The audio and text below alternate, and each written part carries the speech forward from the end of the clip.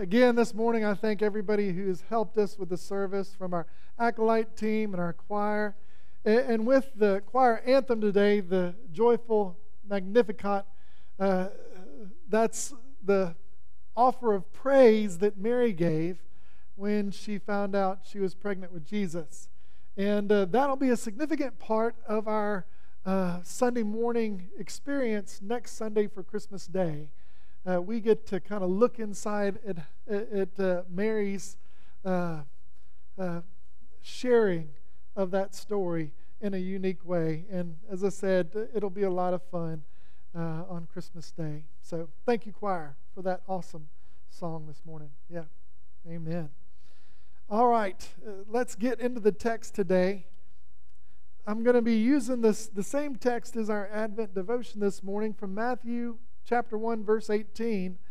And oftentimes I use this on Christmas Eve, but this year I'll use it on its lectionary day, which is today. And this is the story of Jesus' birth. This is how the birth of Jesus the Messiah came about. His mother Mary was pledged to be married to Joseph, but before they came together, she was found to be pregnant through the Holy Spirit. Because Joseph, her husband, was faithful to the law and yet did not want to expose her to public disgrace, he had in mind to divorce her quietly. But after he had considered this, an angel of the Lord appeared to him in a dream and said, "Joseph, son of David, do not be afraid to take Mary home as your wife, because what is conceived in her is from the Holy Spirit. She'll give birth to a son, and you will give him the name Jesus, because he will save his people from their sins."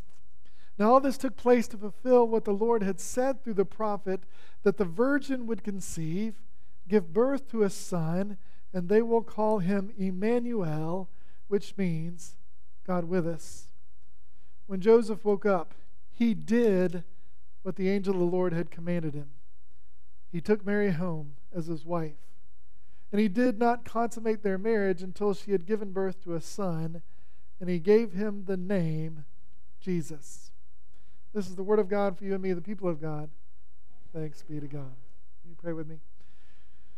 Come, Lord Jesus, we celebrate your birth, your teaching and your love, your saving grace. Thank you for coming and saving us from our sin and helping us know that God is with us. I pray in Christ's name. Amen. In reading the text today, it brought to mind kind of where we are as a culture and community, and what so many are going through, especially men and boys. Especially men and boys. This has not been an easy age for men to kind of find their place in the world. Guys are struggling. A recent author wrote a book on men and boys. His name is Richard Reeves, and he did an interview recently where he shared some stark reality of the challenges that we face, especially with younger generations of men and boys. He said, first of all, death from suicide, drug overdose, and alcohol illnesses are 3 times as worse among men than they are of women. We're more likely to die from suicide or drug overdose or alcohol by 3 times. Secondly, he noticed that for young men, it seems like more and more are avoiding the option of going to college and the university. That in 2020, there was a 7 times decline from men in college enrollment. A 7-time decline in college enrollment. And already in colleges, it's like 60% ladies who are getting their advanced education to 40% men. And then the third thing that we see is in high school.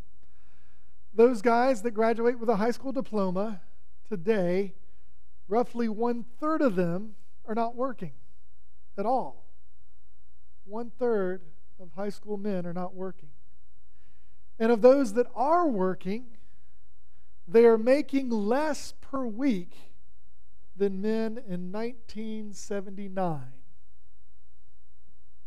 It's not easy figuring out your place in a day and age where there's not as much manufacturing opportunities and, not knowing where the good jobs are or how to develop your skills to get those good jobs. And on top of that, like in my age, a lot of the young boys, I think we grow up, finding our fulfillment playing PlayStations and Xboxes, and if we can just, be number one on Fortnite or, be winning this game or that game or FIFA, then we think, well, we've done something with our lives. Of course, we struggle to get a job and do other things. But what this shows us is that guys are struggling in this age to find their place. As the church, my heart's desire is we want to be the place that helps. And so we need good examples, right, of what healthy maleness looks like, what healthy models that we can look at and say, you know what, I want to be more like him. And one great example that we read today is the story of Joseph. We don't get a lot of Joseph in the whole New Testament. This is one of the best glimpses we get of who he is and what he's about. But one of the things we quickly learn about Joseph is he was a righteous guy. Now, the NIV didn't translate it that way. The NIV does it a little different. But most translations note in these verses, and in the Greek, he's a righteous guy. And so that's the first thing I think. If I want to grow to be the best guy I can be, or the best person that we can be, it starts with having a hunger for righteousness. And what do we mean, a hunger for righteousness? It basically means a hunger to try to do the right thing with our life, to try to make the right choices, to try to make the right decisions, to try to handle ourselves in a way where we can make the most of our life, not only for us, but for our families and our friends and our community. And that's what Joseph showed. But what does it look like? What does it really mean to be righteous? What is part of Joseph's story? Well, we see his choice of righteousness wrestling here in the text today.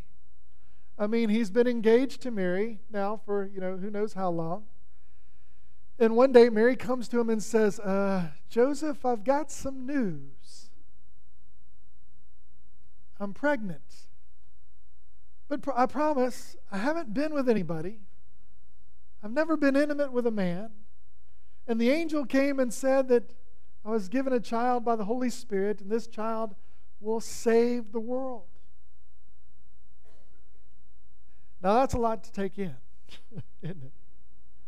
I'm sure Joseph, we see his wrestling after this. What does he do? He knows Mary is a genuine soul. He's probably had no reason to not trust her. But this is just too crazy that she could be pregnant without being intimate at all. And so he wrestles. And we see as he wrestles, what is the right decision to make? What's the right thing to do? He could have followed Jewish law. That would be the obvious avenue of doing the right thing. But what Jewish law would have required was for him to take Mary into town, tell everybody what had happened, and for the town to stone her and kill her. That's what the law said was righteous. But that's not what Joseph does. As he wrestles with what's the right thing to do, he says, you know what? I don't know whether to believe her or not. I don't know what to make of this situation. So what I'll do is I'll back off. We'll break off the engagement. And I'll just let her go back to her family quietly and live a quiet life and do the best she can. You see, one of the things about making the right kind of choice in life that Joseph shows us is it's not just about following all the rules, but there's a component to righteousness that is about being merciful and loving and gracious. There's a part of being a human being where we're all sinners, where we know we're all sinners, and so we realize that in unexpected moments, what's required of us to be righteous is not to follow every nook and cranny and letter of the law, even the law of the Lord. What's required of us is to be merciful to our family, our friends, and our neighbors. And that's the model Joseph gives us about how to follow the path of righteousness. Then there's the second thing that Joseph models for me and for us that he encourages us as well. And that second piece is he had learned to listen for God's voice to guide his life. He had learned to listen for God's voice to guide his life.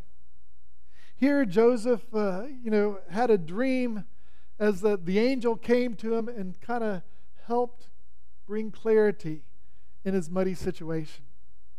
Now, probably not many of us. How many of you've had an angel come to you in a dream, right? And then you knew what to do. All right, I know that's kind of unusual. It doesn't happen very often.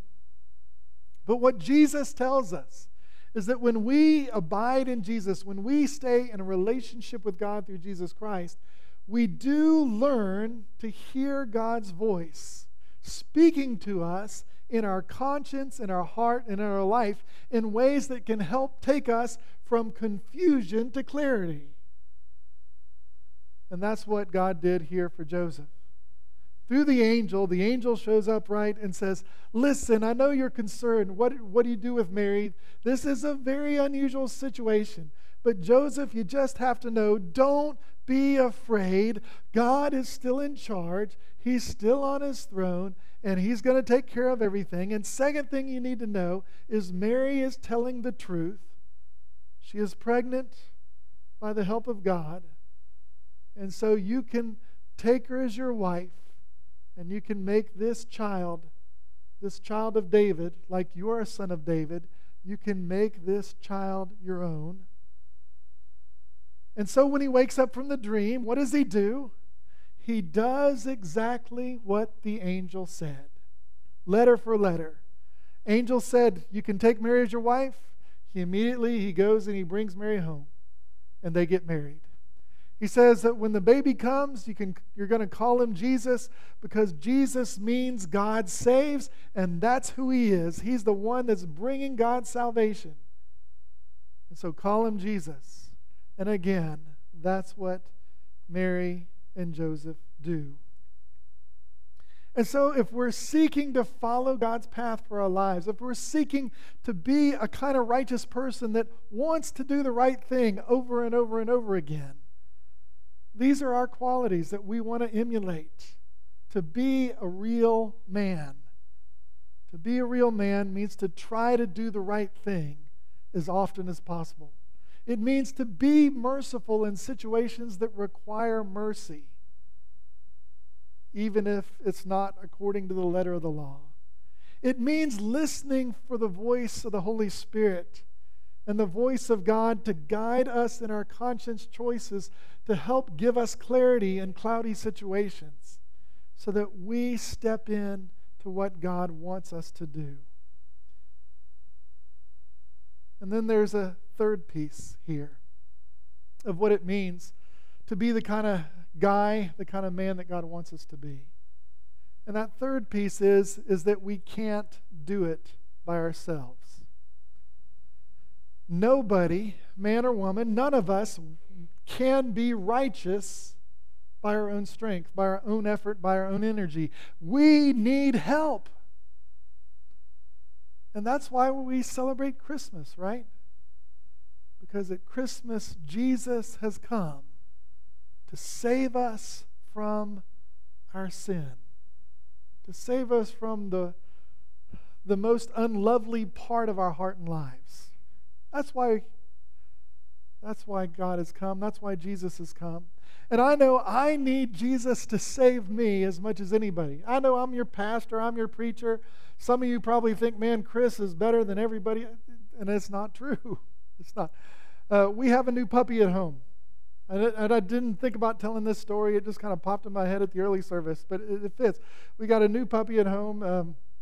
His name's Boone. He's an awful lot of fun most of the time. But he is a pain in moments. When he pees on the floor after you think he's got it figured out. You know, he's gone to the door and rung the bell at the door like 20 times today, but the one time he doesn't, he chooses to pee on the carpet. And I wish I could tell you how merciful I would be in those moments. But I was not very merciful. Like, get out the door. Go to the bathroom out there, not in here. Andrea gets on me. You're being too mean to him. I'm sorry. He's got to know what a little anger looks like to know when he has to be good. And I don't always feel good about it. And he's sweet. He's a wonderful puppy most of the time. But it's just that little bit of things. When he wants to chew on you and chew on you and chew on you and just won't go, doesn't want to chew on his toys. He wants to chew on you, or your shoes or whatever it is.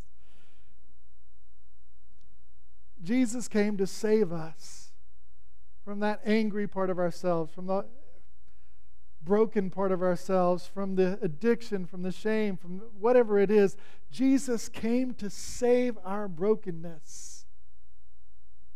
And I think one of the things that guys need today is we're lost. We don't have a greater purpose. We don't have a greater reason to live. We kind of think life is all about us and that we're here just to have fun. And fun means not going to work and not having a job, but just staying at home, having fun. I don't know what it is. But we kind of get in that in our mindset. And we have to be reminded, one, we need help. And second, God reminds us that we're not alone in this, but that Jesus has come, like Isaiah the prophet had said 600 years earlier, because God is with us. God is with us. We don't have to live self-centered and selfish lives anymore. We can live God-centered lives. And the basic principle of being a healthy human being, male or female, men or women, black, white, Asian, Hispanic, whatever language, whatever culture, the key basic of being a healthy human being is getting God right in your life, getting Jesus in your life and heart to be your Lord and Savior, getting God with you so that you're not doing it alone by yourself. When we begin to make that who we are, there is an incredible shift in our lives, a miraculous shift that only God can do. And when that shift occurs, we get a new life. Not only do we get a new life, but God often will give us an important assignment to live for. And that's one of the things Joseph received from God, didn't he?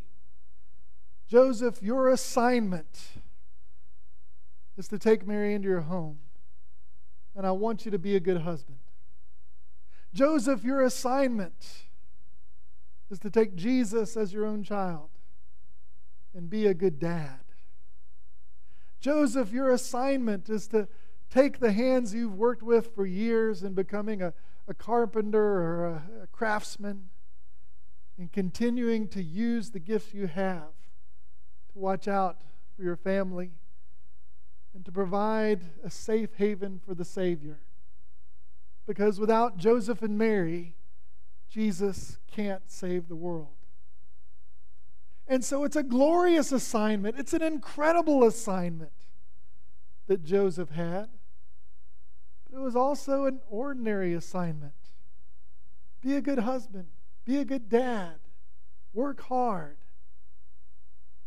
And often those are the kind of assignments God wants us to embrace too. The simple, ordinary assignments that can make our lives extraordinary. Because if we're faithful with the little assignments, oftentimes God says, you know what? I can entrust Chris with a little bit. And you know what? He's been okay faithful there, so maybe I can give him something a little bigger this time. Right? That's what God does. When we're faithful with a little, He offers us more. But that's what it means to be the kind of human being God wants us to be.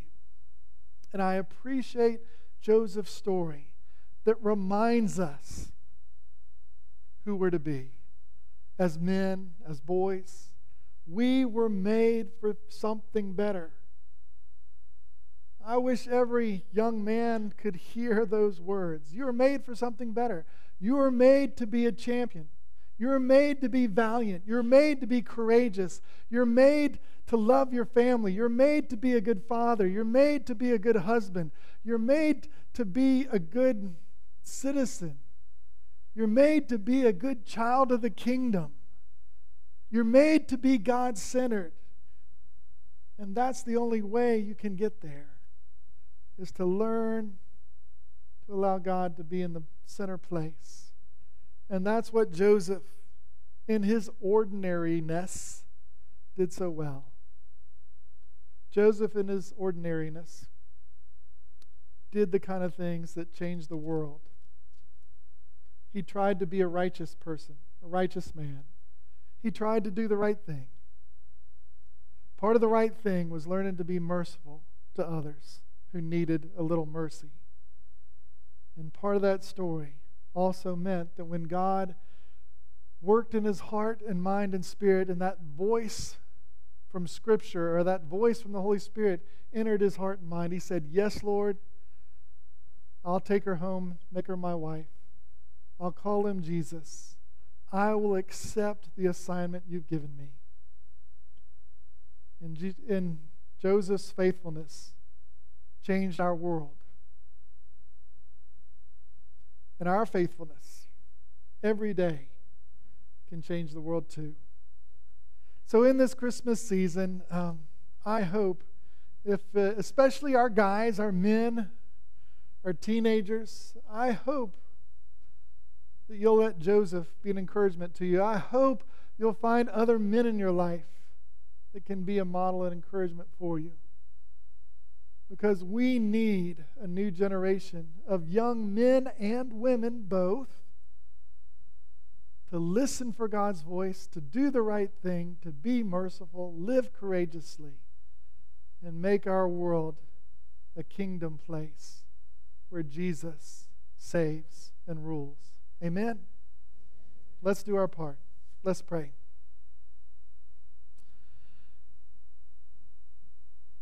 Heavenly Father, as we seek you today, we thank you because you are our good Father. You're the ultimate model of what it means to be a father and a human and the kind of person you want us to be. You have come to take our human life to a whole nother level.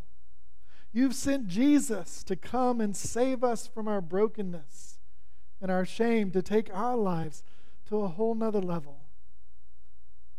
And so, Lord, help us, like Joseph, just go along for the ride and say yes to you.